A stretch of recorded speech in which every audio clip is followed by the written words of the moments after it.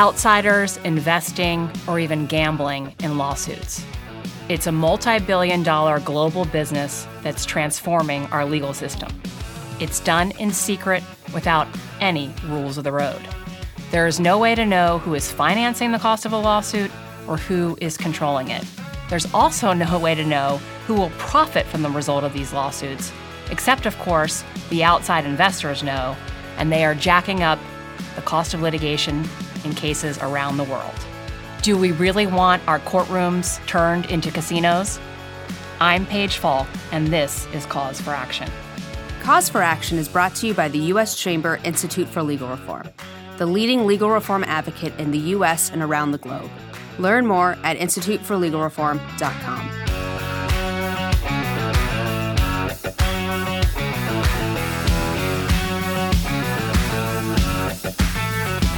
Okay, greetings, everyone. I'm Paige Faulk. I am a senior vice president at the U.S. Chamber Institute for Legal Reform, and this is my very first podcast. So thank you, everyone, for listening. I'm certainly happy to be here, and we appreciate all the listeners out there. I travel for work, and I also attend events around Washington where I'm often asked, what do I do at the U.S. Chamber Institute for Legal Reform? What are the important legal issues impacting business? When I tell them one of the key issues of concern right now is giant hedge funds investing secretly in lawsuits, I almost always get the same incredulous reaction. What? That can't be legal. Well, there's no one better to answer that question and explain how investing in lawsuits, or what is formerly called third-party litigation financing, works than the expert on the issue, John Beisner. John is a partner at the prestigious Skadden Arps firm, and he has received numerous legal awards and accolades. And for Game of Thrones fans listening out there, John is the first of his name, king of litigators, defender in class actions. He has defended U.S. and international companies in more than 600 purported class action lawsuits and also played an integral role in enactment of the landmark Class Action Fairness Act. He's an honors graduate of the University of Michigan Law School, and he received his undergraduate degree at University of Kansas. So, John, I know you've received a lot of accolades. Have you ever been compared to a fictional king before? No, that has not happened. So that's always a first. And we'll have to get you a crown or the Iron Throne. So you were here nearly a decade ago where you wrote a paper for the U.S. Chamber Institute for Legal Reform called Selling Lawsuits, Buying Trouble. You were really one of the first people to sound the alarm in that piece on the dangers of third-party litigation financing. We were on a panel together at the time talking about what was then an emerging trend. Now, a lot has happened since then, and many of the predictions that you outlined then are now happening. So let's just kind of break it all down and start from the beginning and just tell me, how does third-party litigation financing work? What is it? Yeah, Paige, it seems a little mysterious, but I think the concept is actually pretty simple. And if a person has a claim, they've got a lawsuit to bring, he or she effectively sells part of the claim to a litigation funder for a cash payment. So a funder might pay, let's say, $500,000 to the claim holder for a 20% interest in the claim. And when the lawsuit goes to trial or is settled, the funder then gets 20% of whatever amount is recovered. If nothing is recovered, the funder gets nothing.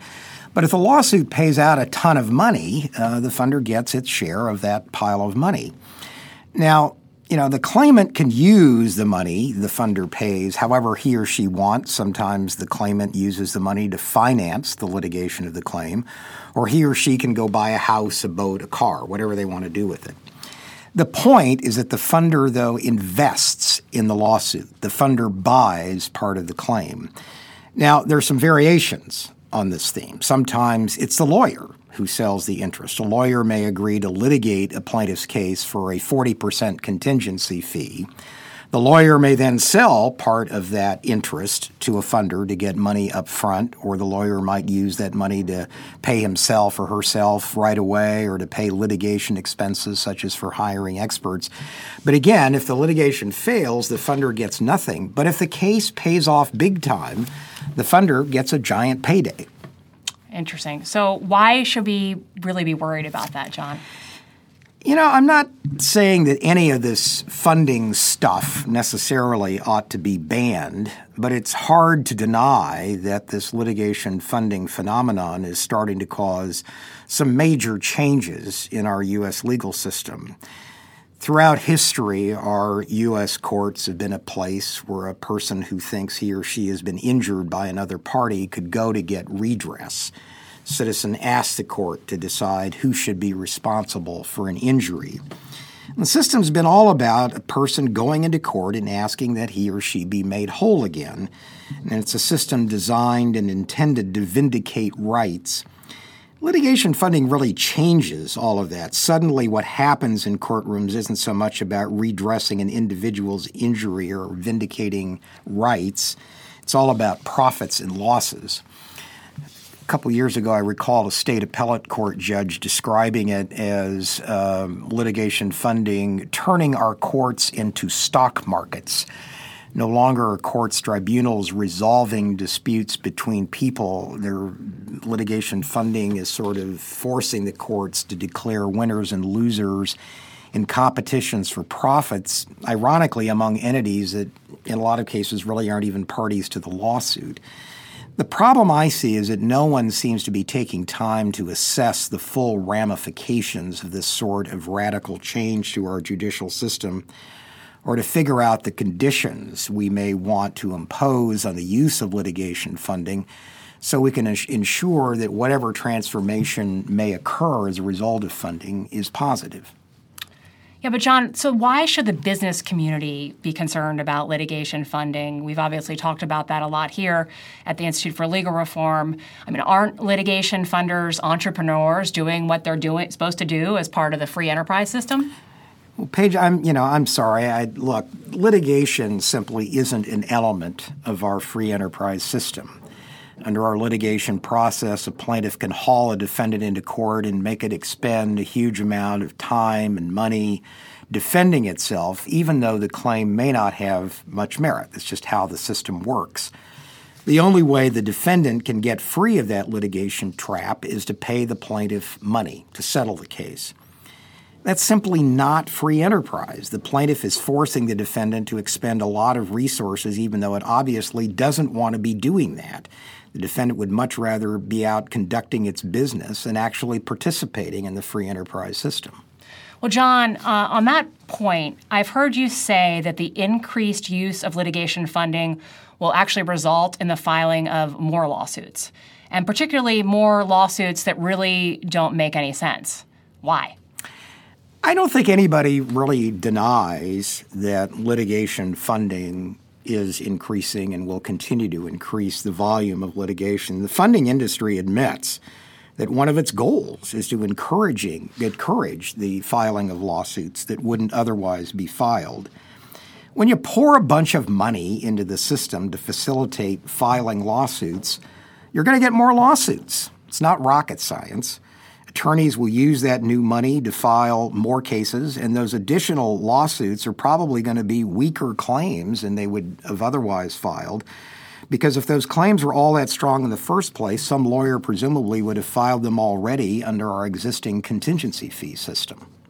So you're suggesting then that a lot of these new litigation funding mechanisms, they spawn lawsuits that have marginal basis or maybe even downright frivolous? I don't understand why anyone would invest in a case like that. I think I can answer that in one word, and it's leverage. An analogy you might want to use is going to the racetrack to bet on the horses.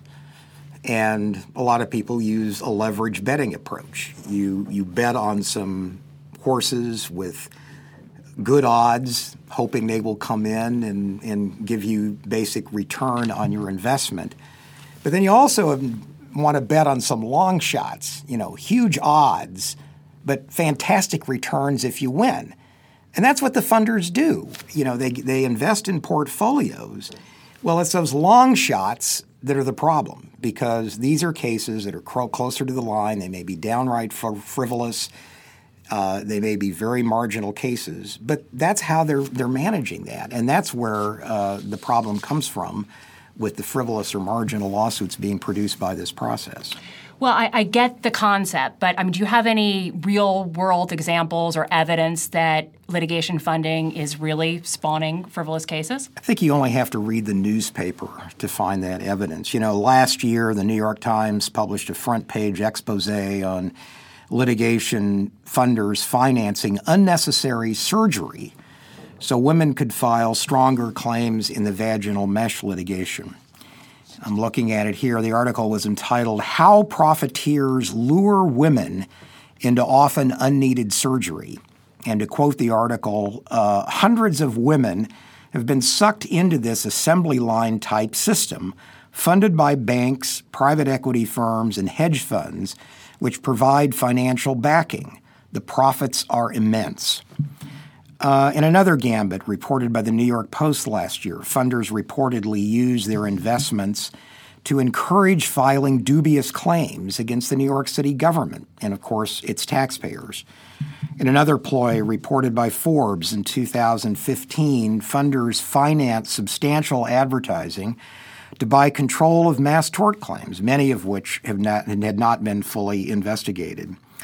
And then there's the Chevron Ecuadorian environmental case that was sponsored with litigation funding.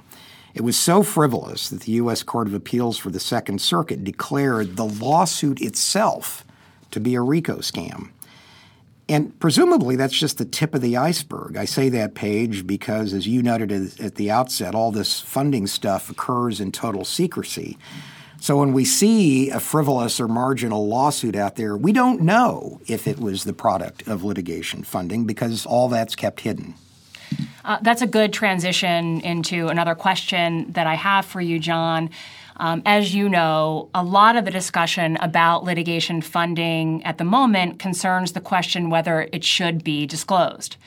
The judges who draft the rules for our federal courts are actually considering a potential rule change to the federal rules of procedure that was proposed by the U.S. Chamber Institute for Legal Reform, along with a group of 29 other very diverse organizations. And essentially, it would require disclosure of litigation funding agreements in all civil cases in federal court. There's also legislative activity on the Hill. The U.S. Senate is considering a bill that would mandate disclosure of litigation funding in federal court class actions and multi-district litigation, mass tort cases. And even states are now considering disclosure rules similar to what Wisconsin has already enacted last year. So I know you're in favor of disclosure. The U.S. Chamber Institute for Legal Reform is in favor of disclosure. Why is that so important? I think there are a couple of reasons disclosure of third-party litigation funding agreements should be required in all civil cases. First and foremost, if you're a defendant, you've got a right to know who is really prosecuting a lawsuit against you. When a funder buys an interest in a lawsuit against the defendant, the funder essentially becomes a real party in interest, adverse to the defendant. The defendant has a right to know its prosecutors, especially when that funder may exercise control or substantially influence litigation strategy issues in settlement. But there's another related reason.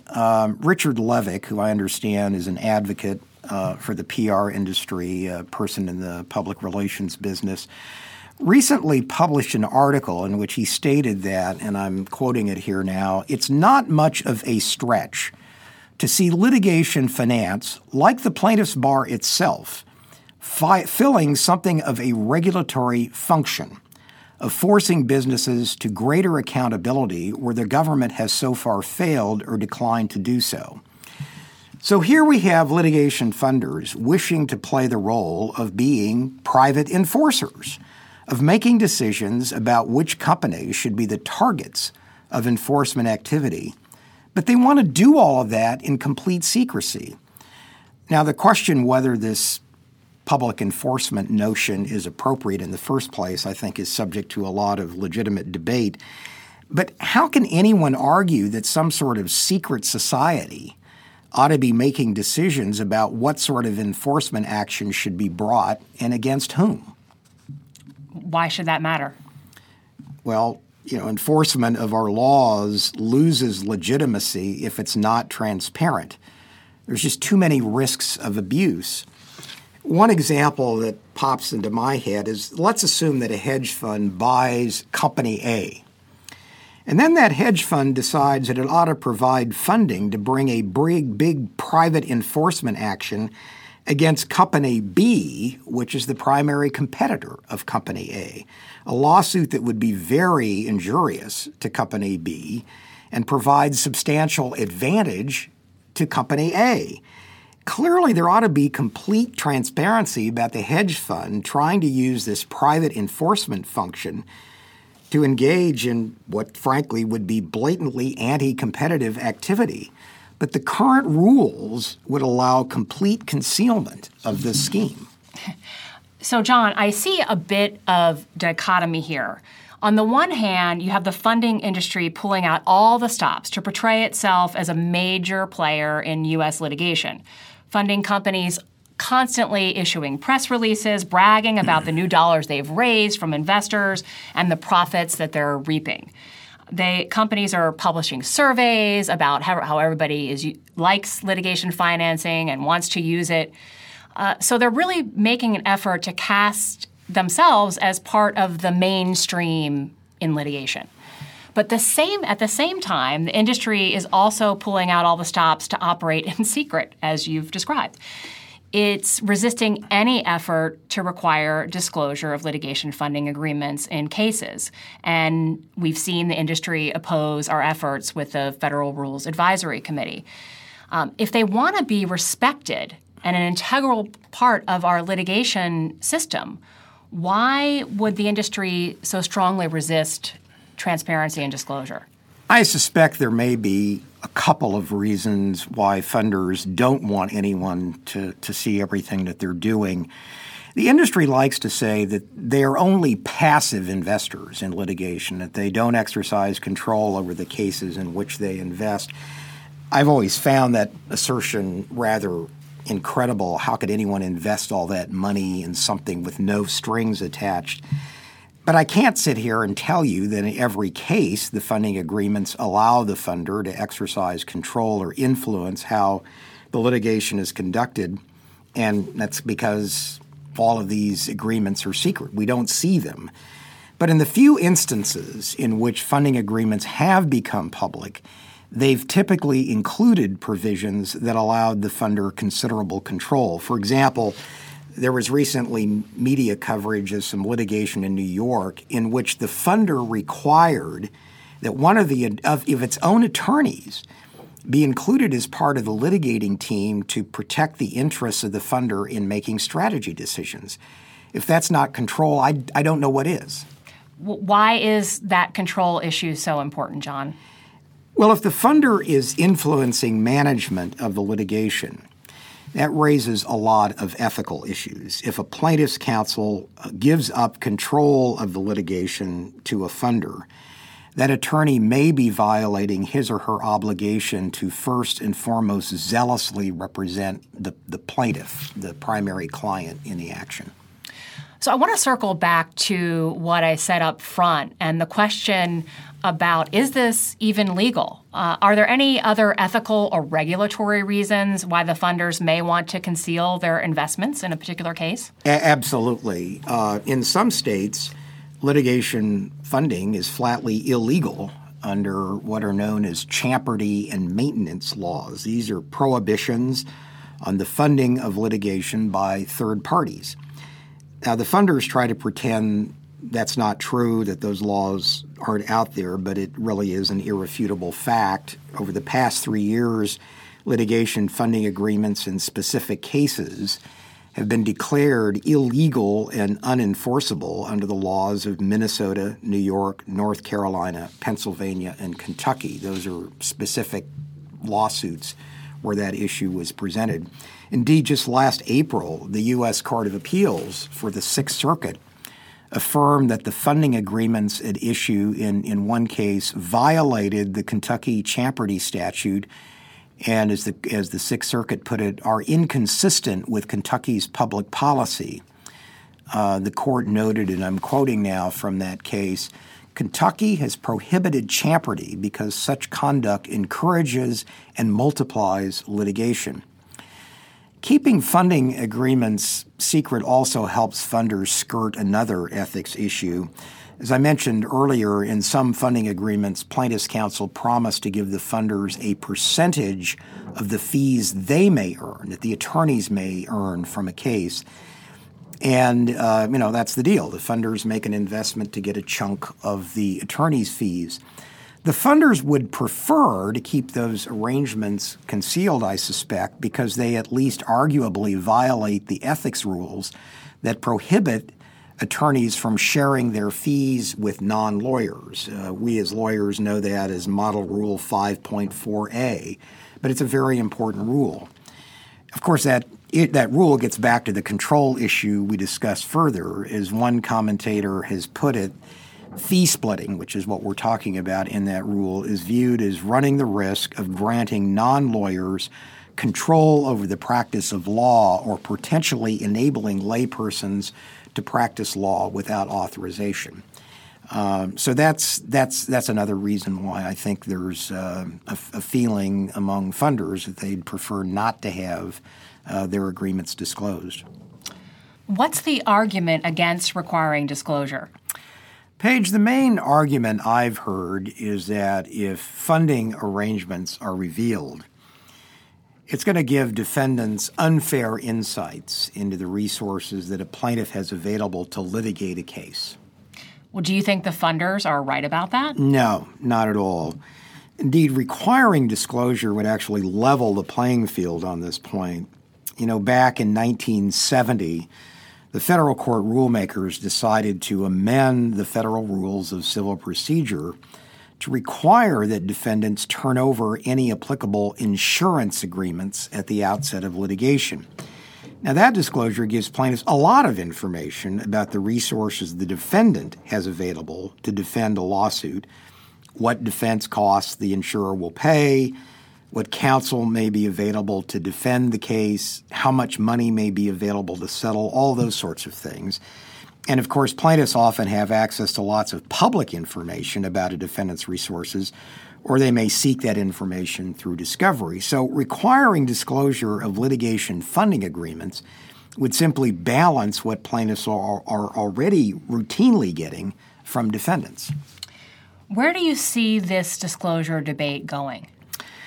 I think the debate has educated a lot of judges about what litigation funding is and the fact that it's being used in lots of cases. That learning is prompting at least some judges to ask questions about whether funding is being used in a particular case and to try to get some sense of the terms that are involved in that funding. And that development makes me hopeful that over time, the federal judicial rulemaking process that you talked about earlier, as well as legislators, will produce a uniform requirement that agreements be disclosed in all civil cases. Well, thank you very much, John. This has been really informative. We've learned a lot about third-party litigation funding and how it could turn our courtrooms into casinos if we don't have disclosure. And it could make it more about profit, not justice. Thank you, everybody out there, for tuning in, and keep an eye out for more on third-party litigation financing at instituteforlegalreform.com.